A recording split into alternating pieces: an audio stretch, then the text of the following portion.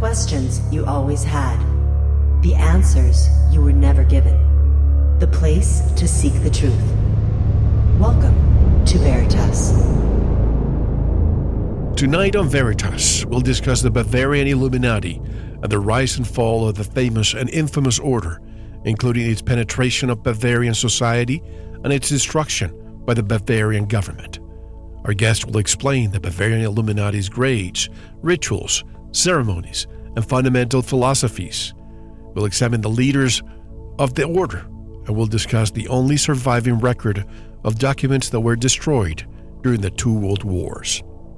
The Bavarian Order of the Illuminati is the most celebrated secret society in the world. Though officially lasting only 11 years, the powerful spell and shadow cast by the Illuminati still looms in the present day, where its influence can be seen in current conspiracy beliefs and actions by powerful individuals working in the shadows. The original Order of the Illuminati was founded by Bavarian professor Adam Weishaupt in 1776. Although the order was banned and brought down by the Bavarian Elector in 1787, when he became aware of the extent to which it had infiltrated the courts, schools, and his own administration, its legend and deep influence lives on to this day.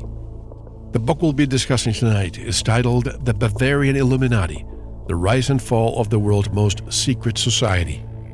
This book was originally published in French in 1915 and never before available in English until now. Many of the documents the author consulted for the writing of this book were destroyed during the two world wars, making this book the only surviving record of many of the Order's secrets. If you want to know, stay with us. You are listening to Veritas. If this is your first time, welcome home. To listen to tonight's full interview and all of our material, join the Veritas family and click on the subscribe button at veritasradio.com. You can make your purchase with a credit card, PayPal, cash, check, money order, and even cryptocurrency. We are now accepting Bitcoin, Litecoin, Ethereum, and more. Don't forget to visit the Veritas store for focused life force energy, MMS, rebounders, CBD pure hemp oil, pure organic sulfur, flash drives with all our Sanitas and Veritas seasons, and other great products. And if you want to get in touch with Mel, want to be a guest on this radio program, have a guest suggestion, or have feedback, just click on the contact button of our website at veritasradio.com. And now, here's your host, Mel Hostelrick. Obviously, we have to give credit to the author of this book, René Leforestier, was born in 1868, died in 1951.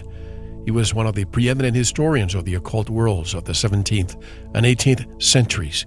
His work explored the relations between the many secret societies that existed during this time, with a special emphasis on Freemasonry and Martinism.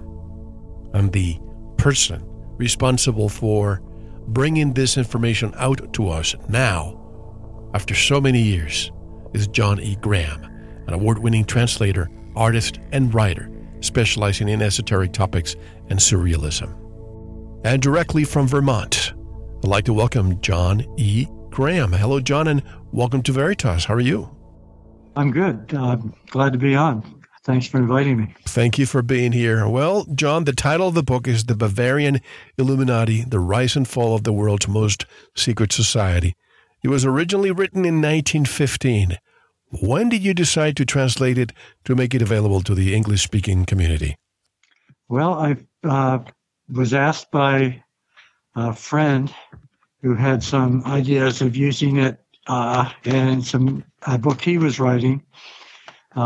His plans never materialized, and I had the rough translation for about 10, 12 years, and then I decided it would be worth finishing it up right and trying to get it published.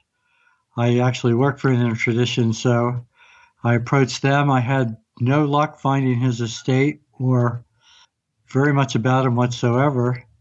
But one of the people I was dealing with, a publisher of an occult press in Paris, mentioned that the book was due to go in the public domain last year. So I got busy and finished it up, and now we have it.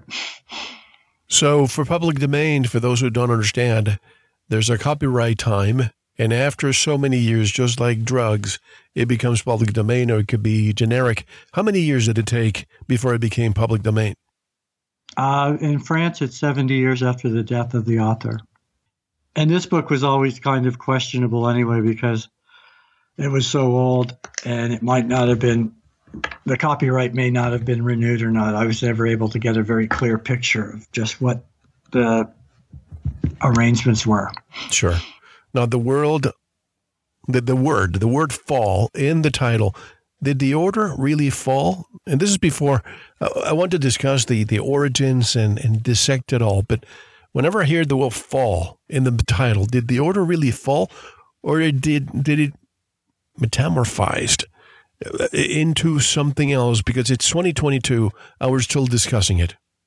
Yeah, it's not in the book, but my personal theory is that this is an excellent example of an egregore, which is like kind of an occult concept of a thought form that's created by a collective activity that survives the collective activity or expands beyond it, but in any case becomes more than the sum of its parts. And it's fairly clear from this book, the evidence is overwhelming, that the Bavarian Illuminati, who at their height had members throughout what's now Germany, it was still the Holy Roman Empire then, and the Austrian-Hungarian Empire. They had members throughout these regions, numbering in several thousand, maybe 3,000 all told. And they had successfully infiltrated many key positions in Bavaria. Their success politically elsewhere in Germany wasn't as pronounced, but they did have several famous members, such as Goethe, the philosopher Herder, the religious writer Nikolai, and other individuals, some of whom are better remembered than others. But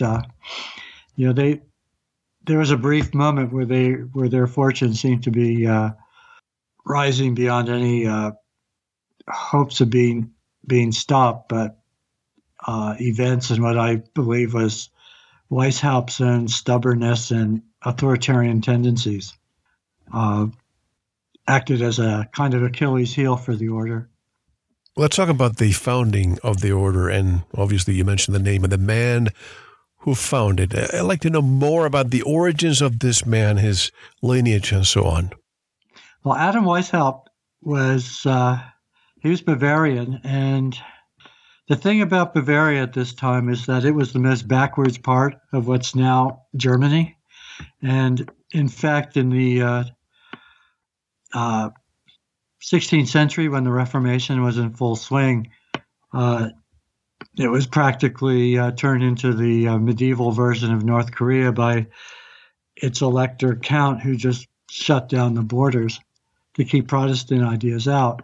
So the rest of Germany was much more evolved intellectually, and they were much more conversant with liberal ideas that we're familiar with, that are, foundational to our own culture and political system. And Adam Weishaupt was a freethinker. He'd gone through the Jesuit system, and that had created a lifelong hatred for the Jesuits. And even though the Jesuits were at the time of the order disbanded by the Pope for political manipulations and things that he didn't believe he could control, they were still going strong, even though they were no longer called Jesuits. And Weishaupt was a professor of law, became a professor of law at the University of Ingolstadt, which had been one of the Jesuit colleges. And he was constantly warring with other members of the faculty and some members of the administration, because he was introducing books that were not considered appropriate. These books were freely available throughout the rest of Germany, but they were still banned or frowned upon in Bavaria. And his struggles with the Jesuits there, he looked on as a example of their oppressive presence in the rest of Bavaria, and along with a few like-minded students and friends, he decided he needed to create a secret society that would be able to champion the ideas that didn't require such a clandestine activity in the rest of Germany, but would not be able to flourish in Bavaria. So on April 1st, May 1st, 1776, the first meeting of the Illuminati occurred. I think there were 5 of them. And isn't it interesting? Ignatius of Loyola, he was the first. You mentioned the Jesuits. He was the first Jesuit, and a Pope banned the Jesuits. But is it interesting that a Pope now is the first in place as the first Jesuit Pope? What's your take on this? No, that's an interesting point. I hadn't thought of it before. The Jesuits had a very strong presence in South America, much longer. It lasted far longer after their influence had been reduced considerably in Europe. So it's not surprising that a Jesuit would come out of the Latin American Catholic institution. And the Jesuits were also more sympathetic to indigenous societies than, say, the Dominicans or some of the other orders that were more dogmatic. But then, in fact, the Illuminati incorporated many Jesuit ideas and systems into their own society. Let's talk about the founding again. This man, Weishaupt, after him, the recruits, how did he was able to recruit for the order? Well, it was basically each member was then told to go out and recruit more members. The first Illuminati center outside of Ingolstadt was in Munich, and which they called Athens. There was a very pronounced bias for classical Roman and Greek philosophy and traditions among the Illuminati. And one of their main missions they felt was education of the members they brought in and their own continuing education. It was very much a pedagogical type of organization. And the people that he sent to Munich, he was disappointed with, I think it was Massenhausen, who was one of the first members, but he was really not very effective. And this, he was replaced by Xavier von Zwack, who was an aristocrat, and he was actually a member of the Illuminati throughout the entire course of its history. In fact, it was the raid on his house that netted the Bavarian police all the documents that they wanted and needed to effect their prosecution of the Illuminati and their suppression of the group. And it was always a point of contention with Weishaupt. He felt that the people that he was working with weren't striving as hard as he was to implement the order and propagate it throughout. And it wasn't for some years, another 4 years, that the order finally was able to find somebody that broke through that provincial barrier and made it possible for the order to spread throughout the different German principalities and electorates, as well as into the Austrian-Hungarian Empire. In order for an organization, secret or not, to thrive, there should be a recruitment process, as we're saying. Did Weishaupt summon his recruits, and who were they? Well, he basically got his recruits out of the students and sympathetic professors or colleagues that he had at the university. But once they were working in other cities, they were finding many members, mainly through the upper through the merchants and minor aristocracy. And they were looking for people who would have influence, whose presence in the order would enable them to attract a larger number of members. So there was a part of the initiation process was to train the novice members into how to observe human behavior so that the people they chose to initiate into the order would be of the highest quality. Is there a difference between this, I don't want to call it a dogma, but they even use the term catechism when teaching, when the teachings, and they have to learn, take notes, and then hand in the papers, dissertation, almost like if it's a university. Oh yeah, it was very close. I mean, that's what I said. It was very pedagogical. The novice members were given enormous reading lists.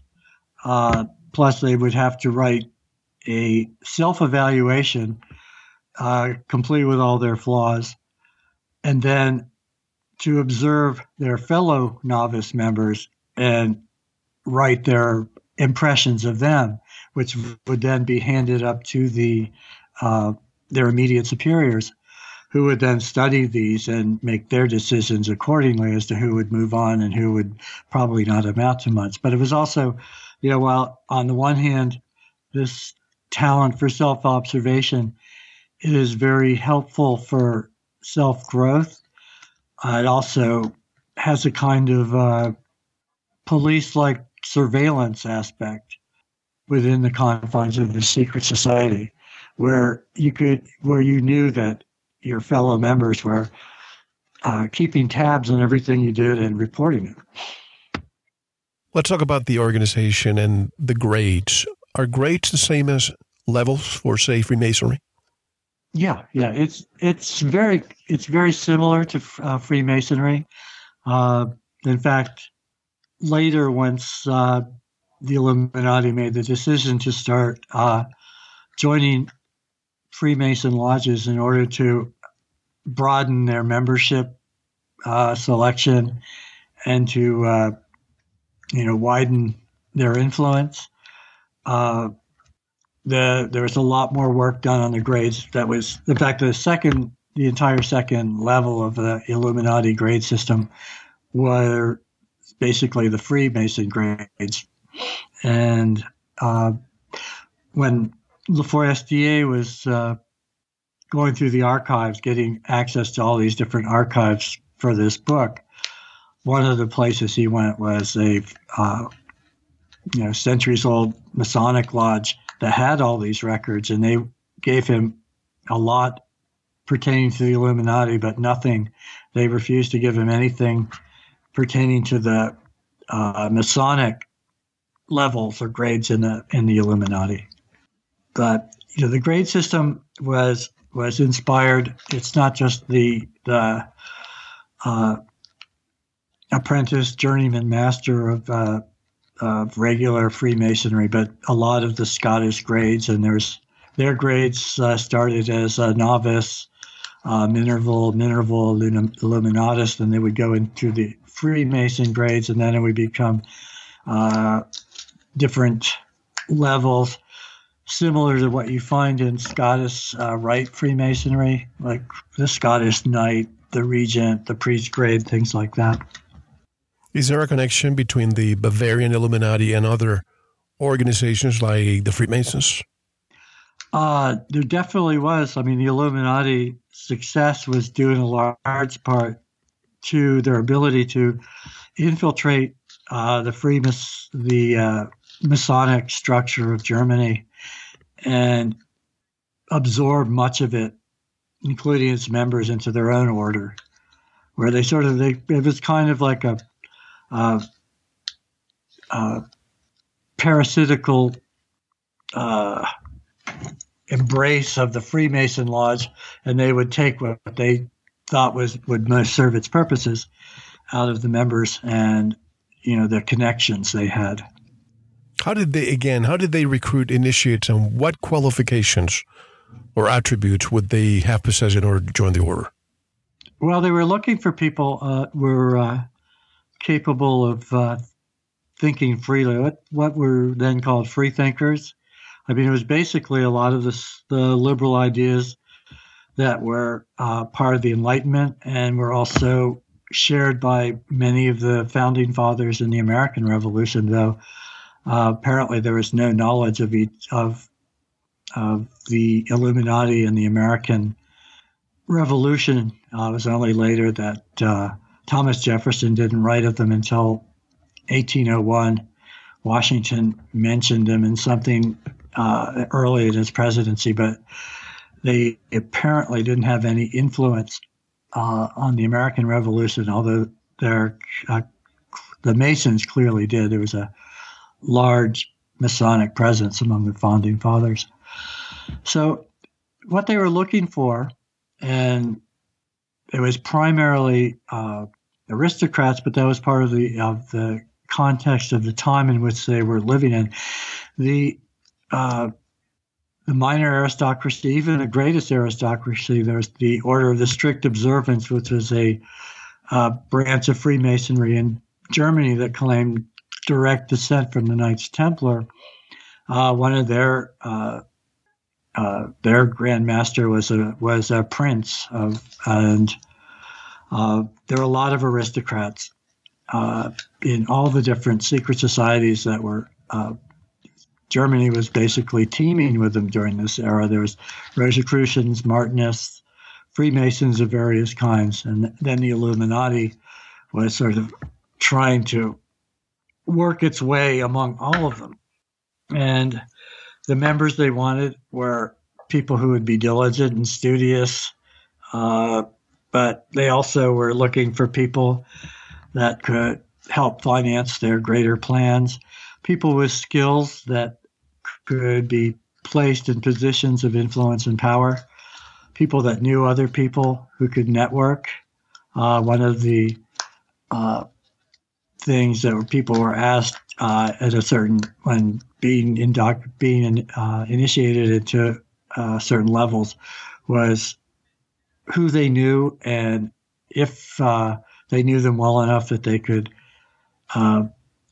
help, if they could get other members, employed by them or put into their service. The noble houses of Germany at that time were always hiring tutors, personal counselors, people like that. And there are a number of the royal houses or noble houses, actually, in the Bavarian region, had Illuminati as personal secretaries or advisors.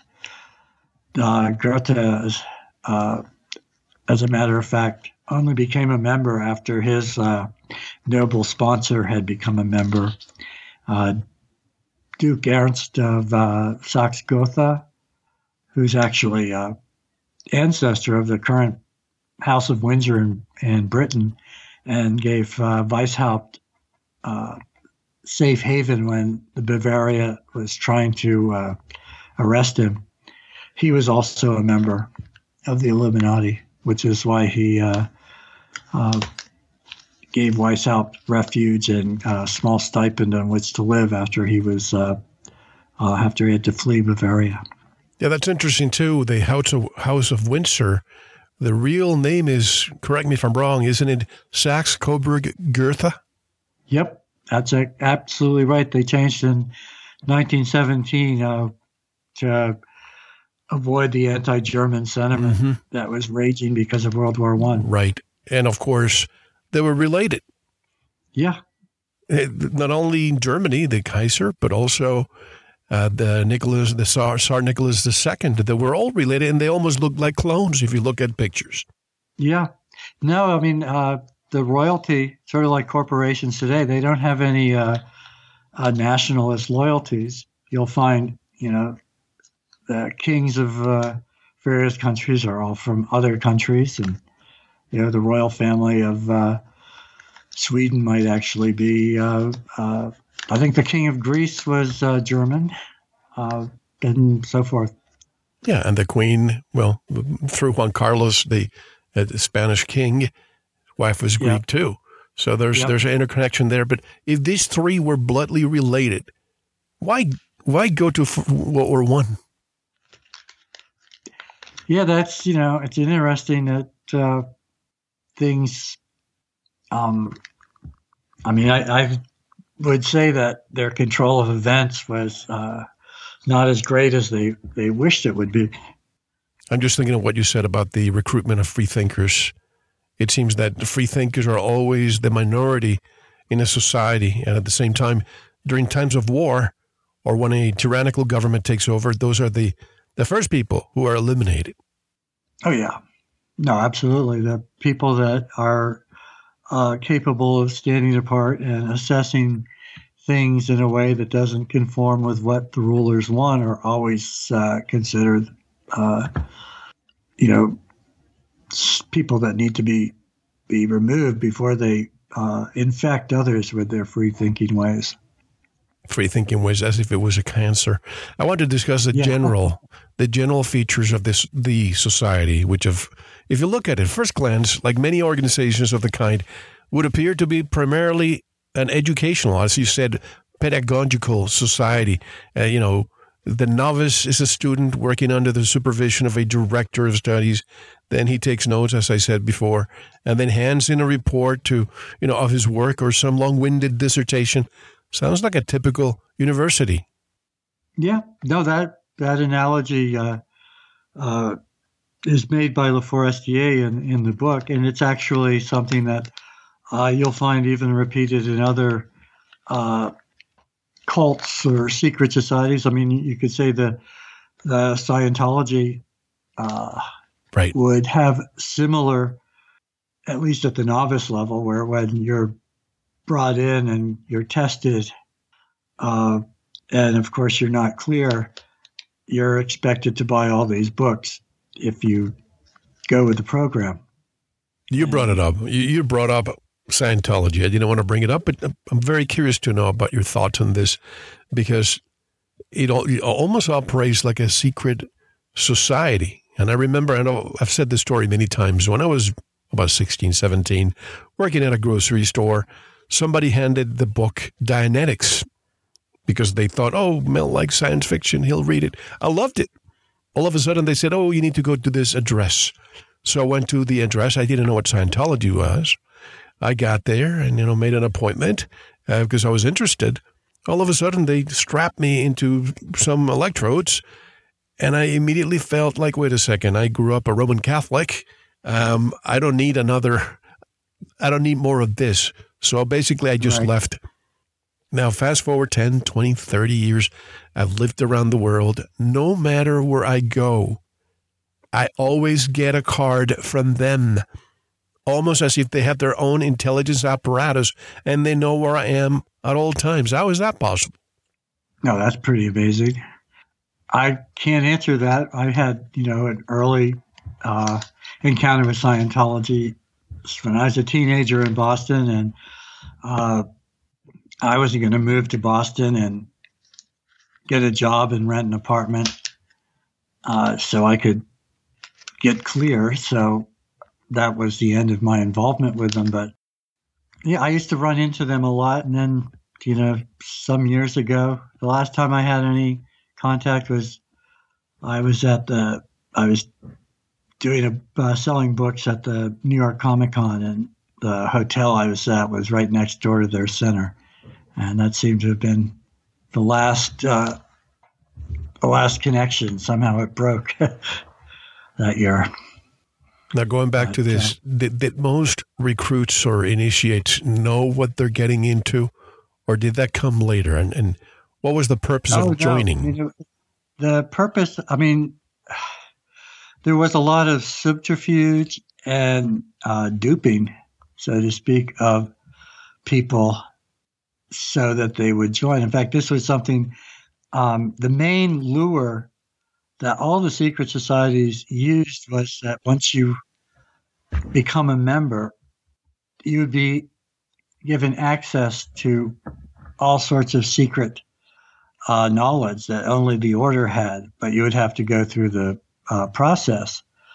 And the Illuminati maintained to their members that, most of the people joining had no idea had just started. They were told that the order origins were way back in the midst of time, that things that were happening in the world around them were due to the influence in the order. There was liberalization efforts going on in the Hungarian, Austria at that time. And the members of the order would tell their recruits, "So those are our Austrian members that are pulling the strings to make that happen." But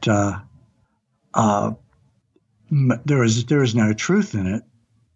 But other orders would tell their would-be members, their recruits, that once they had been a member long enough and proven their devotion and that they deserved that membership, they'd be taught how to make gold out of lead. The alchemy was a very big lure at this time, especially among the noble houses. So there's a variety of things, and each order would try to lure members from other orders with the promise of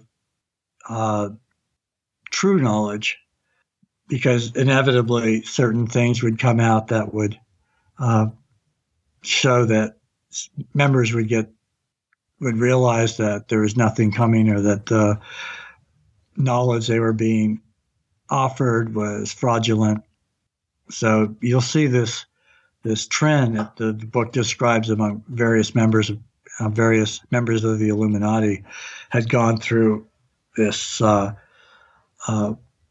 with other secret societies, and had come to the Illuminati feeling that this was something that was more real.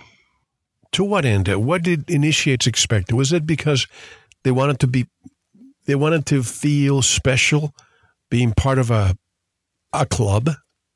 Well, I'm sure that's part of it. I mean, the Illuminati were basically, their first name was the Perfectibilists. So the idea was that once free of the oppression of the church, the superstitious dogma of the church, and once free of the corrupt monarchies that were ruling Europe, then human beings would have the time and leisure to perfect themselves, that they could, again, it's a educational thing, but it was also something that had great appeal at that time, when Enlightenment ideas were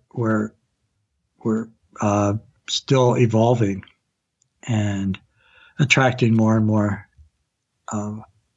attention, and more people were lining up behind them. And the Illuminati were really their main focus, even if they didn't share it with all their members, was a kind of political organization, not one to foment revolution, but one that would put its members throughout society so that it could fix society from within.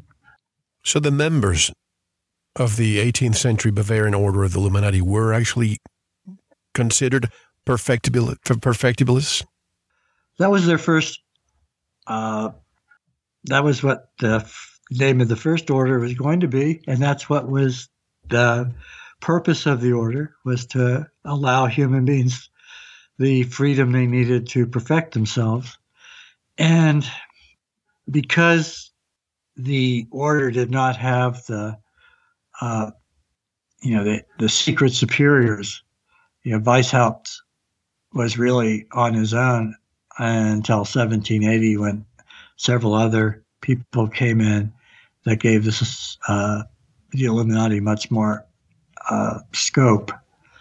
A lot of it was trying to create an order that would turn his, falsehoods into the truth. What were the orders, the weakness? Obviously, something caused its demise. What were the order's weaknesses? Well, I think, as in any order, it's the people. And I think one of the chief order's main weaknesses was Adam Weishaupt's arrogance and his autocratic tendencies. For though he was espousing very liberal democratic principles, he ran the order as an autocrat, and he was it took him a long time to accept other people's ideas, and he broke with people very quickly if he thought they were a threat to his sovereignty over the entire order. And unfortunately, the people that he alienated that way were those who were most gifted at giving the order a chance to achieve the description that Weishaupt had given to his unknowing novices. The secret society with, members in high places, able to help its members prosper intellectually and spiritually, and perhaps also financially. Obviously, for cults, for orders, or any organization, that there must be some fertile ground in order for those seeds to sprout. How did Freemasonry take hold in Germany in 1780? What conditions made it fertile ground for it to grow? The first lodge in Germany was in Hamburg in 1737, which isn't so long after the Grand Lodge of London.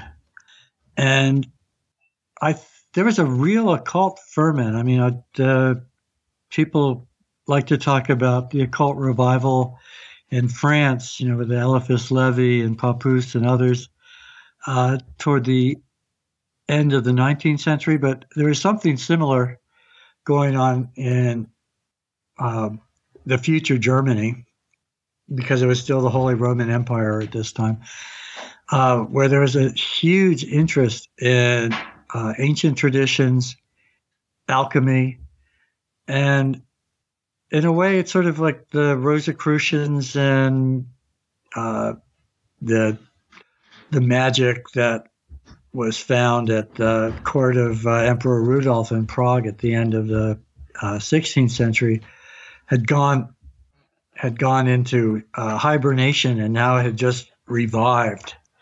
And there was like a flurry of different societies springing up, and a lot of the people, like the strict observance, had some of the highest noblemen of the land as its members, and they would have congresses with members from other organizations, and plotting out the future of the orders. And there was a great interest in the occult at this time. But in Bavaria, which was still very much a backwards, very oppressed, despite some liberalization efforts made by the previous elector, it was still not at all like any of the other principalities or electorates in Germany. Their ideas that on the Enlightenment, which were considered commonplace elsewhere in Germany, they were forbidden fruit. So you had a lot of the Bavarians that became interested in the Illuminati were drawn by this wind of freedom they were promising. And in fact, when the Illuminati began to spread into the rest of Germany, a lot of the new members balked at the reading lists and things they were given, because these were books that everybody was familiar with. There was nothing special about them. So there was some dissension early on in the between the Bavarian center and the satellite lodges throughout the rest of more liberal Germany. I said before, earlier in the interview, about the Scottish Knights. I'm looking at some of the questions in their catechism. Here's one, quote, question: to what should the Scottish Knight devote his activity? Answer: to exercise Masonic virtue with the pursuit of heart, the purest heart, to decipher the Masonic language, to seek the truth, that is to say, fight prejudice and passion, live in, and study nature. With just that, John, it makes me want to join that movement. I liked that there are plenty of other questions with similar answers. Why does it sound so benign and compelling? Was that a strategy to recruit? No, that's one of the tragedies of the Illuminati is that, Weishaupt genuinely believed in these ideas and he was pushing for them. But at the same time, because he grew up in a Jesuit educational system, he felt he could only employ the oppressive autocratic methods of the Jesuits and of the Catholic hierarchy in general. He felt that, he could only fight fire with fire.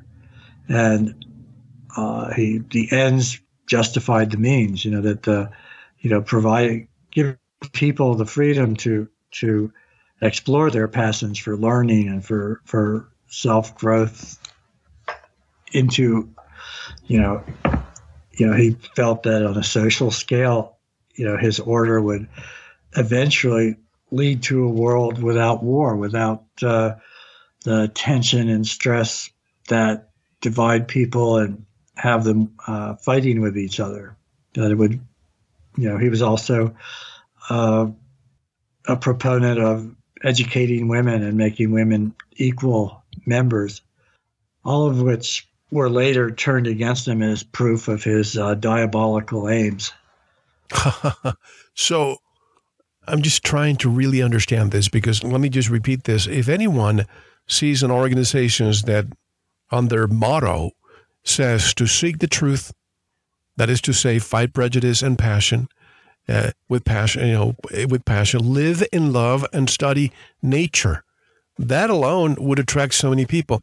Are you saying that Weishaupt was demonized unnecessarily, or was he really not a good person?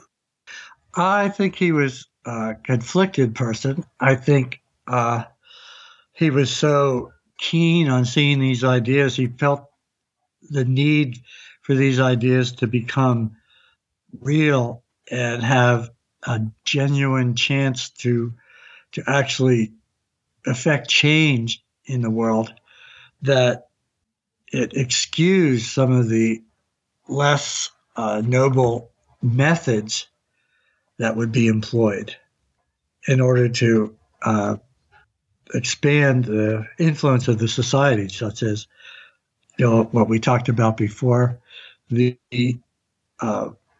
lie about the order's origins, the fact, by claiming that it was much older than it was, so as to give it a greater weight in the minds of those who might be attracted to join. Obviously, ideas don't die.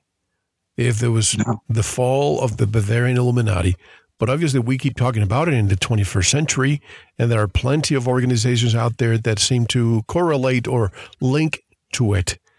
So the question in everybody's mind, because when somebody says, oh, so-and-so is a 33rd degree Mason or even part of the Masonic Lodge, there's this negative stigma to it, and I'm still trying to understand why. Well, if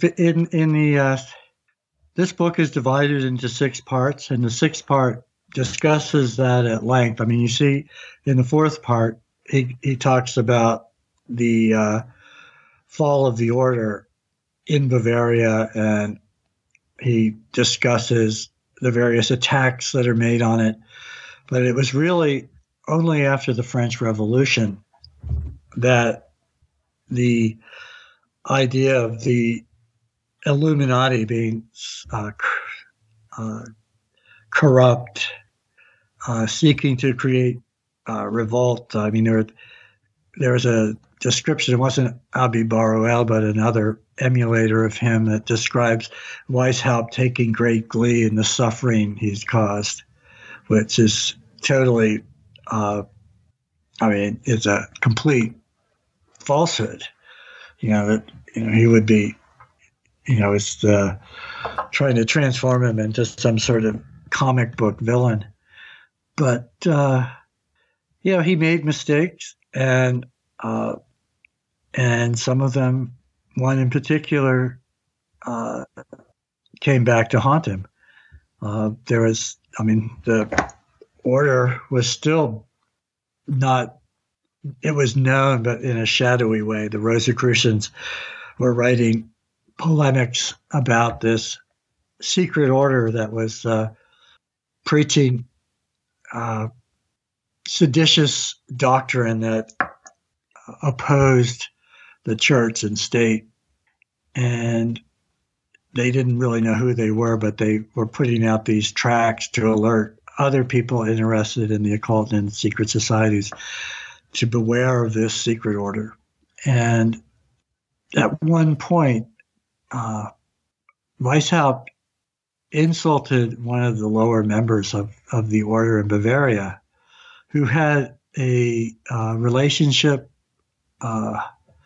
with somebody who was friends to the Duchess, or Princess Clementina was her title after her late husband, who should have been the Elector Count. But her cousin, Karl Theodor, was the Elector Count. And this man, Utzschneider, went and gave her copies of certain documents and told her a lot of lurid stories about the Illuminati and their attempts to subvert the electorate and to remove the elector from power.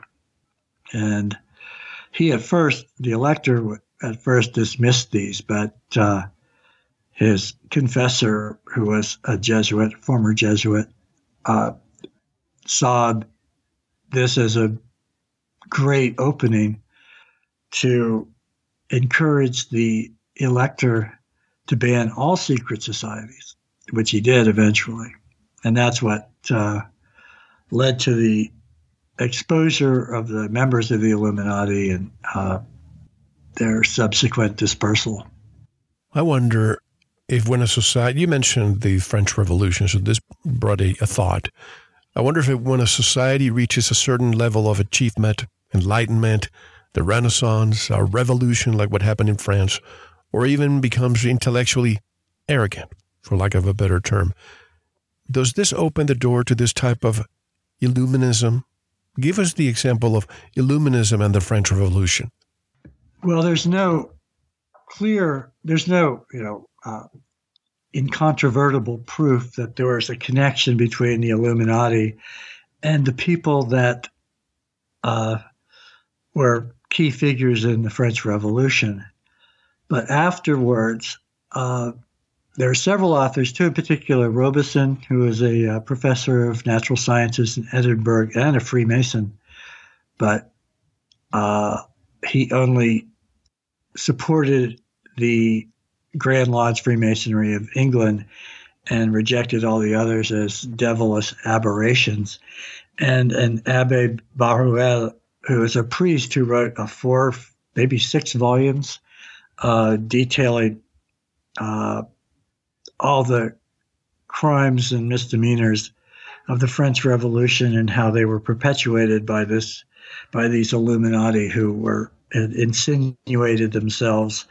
And they found,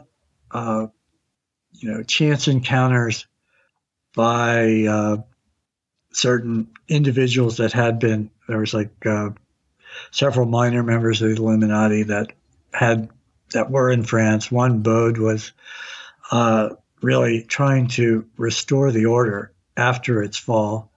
And Weishaupt had told him he wasn't interested, but he decided he could do it on his own. And he was traveling in Europe trying to find support. And he's cited as someone that was actually carrying secret commands from the Illuminati Grand Masters to their minions in France to, overthrow the monarchy and bring about the French Revolution. And, there are people that find this circumstantial evidence convincing and others that don't. I mean, one of the chief one of the main sources of evidence is Cagliostro, who had occult interest, but he was also a forger, con man, and was involved in several very shady episodes in France before the revolution, and had actually spent 6 months in the Bastille as he was implicated in the theft of some necklace involving Marie Antoinette. And when he was released, he wrote this incendiary polemic filled with Enlightenment ideas that earned him a visit from the papal police when he went to Rome, and he was then arrested as a Freemason and condemned to death. Freemasonry was then a crime punishable by death in the areas ruled by the Catholic Church in what's now Italy. And he did end his life in a prison there, Catholic, one of the prisons run by the Vatican. And he told them all these wild tales about his connections to the Illuminati and how he'd been to Frankfurt, he'd seen their huge treasures, that he was part of their plans, and the Vatican records indicate that he never wavered from his story, so they took it as truth. Later writers turned him into one of the 12 Grand Masters of the Illuminati, but there's no basis for that in any of the historical documents concerning the Illuminati. So it's, there's a lot of speculation, but it's also, I think it's founded in part is that the idea of the Illuminati, because it caused a sensation when the evidence of how deeply they had infiltrated Bavarian society, its administrative organs, its courts, its educational institutions came out. It was rather sensational scandal throughout Europe. And a number of books were published with citing the papers that had been seized during the searches, Wax home, a lot of the wilder accusations against them, such as all of them knowing the art of poisoning so that they could remove anybody that would hinder the objectives of the order, things like that. And they so when the French Revolution happened, I think there was a certain mentality that can't believe that it could just erupt out of the sheer oppression of the people. There's a quote in that sixth part of this book of one of these observers who says, yes, the people of France were terribly oppressed and the noblemen were terribly corrupt and all these different awful things were happening, but none of them, that isn't enough. It really needed, some evil force behind them to make this happen. And I think it's still something you see today. There's people that believe in grassroots, and there's people that believe everything is top down. And the people that gave new life to the Illuminati legend are the ones that feel that these kind of things are only possible if there are, extremely intelligent, evil-minded agents pulling the strings behind the scenes.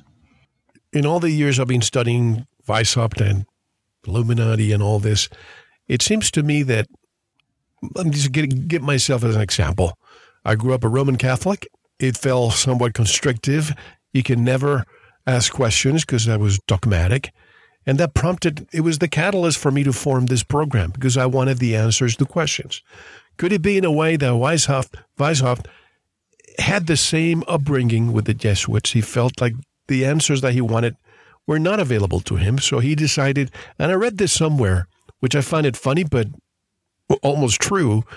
The early days of Illuminati were basically a bunch of nerdy Dungeons and Dragons kids with a Dead Poets Society complex who really wanted to grow up and become Scientologists. And they couldn't even get along to have a name. So they went from the Perfectibilists, and 2 years later, because he thought the name was too weird, it was changed to Illuminati. Is this a good summary? Actually, I think that's pretty good. There is a very, when you just look at their, the names they chose for themselves, all taken from what was then considered the epitome of intellectual education, ancient Greece and ancient Rome. Weishaupt's order name was Spartacus. Carnegie's name was Philo. Zwack was Cato, I believe. And, there were others. There were a few that weren't. There was one that named himself Agrippa. Mesenhausen called himself Ajax. But, there was really the Enlightenment was in large part nourished on certain philosophical principles and traditions out of, the Greek tradition and the Roman Republic. And that was a source of real inspiration to them, especially the ones in Bavaria where they had been forced to comply with the dogmatic education of the Jesuits. So would it be safe to say that the average candidate was rich, docile, willing to learn and aged 18 to 30? Well, in theory, yes. In principle, Weishaupt found that many of them were not so docile, and their willingness to learn was somewhat mitigated by their desire to drink and chase women.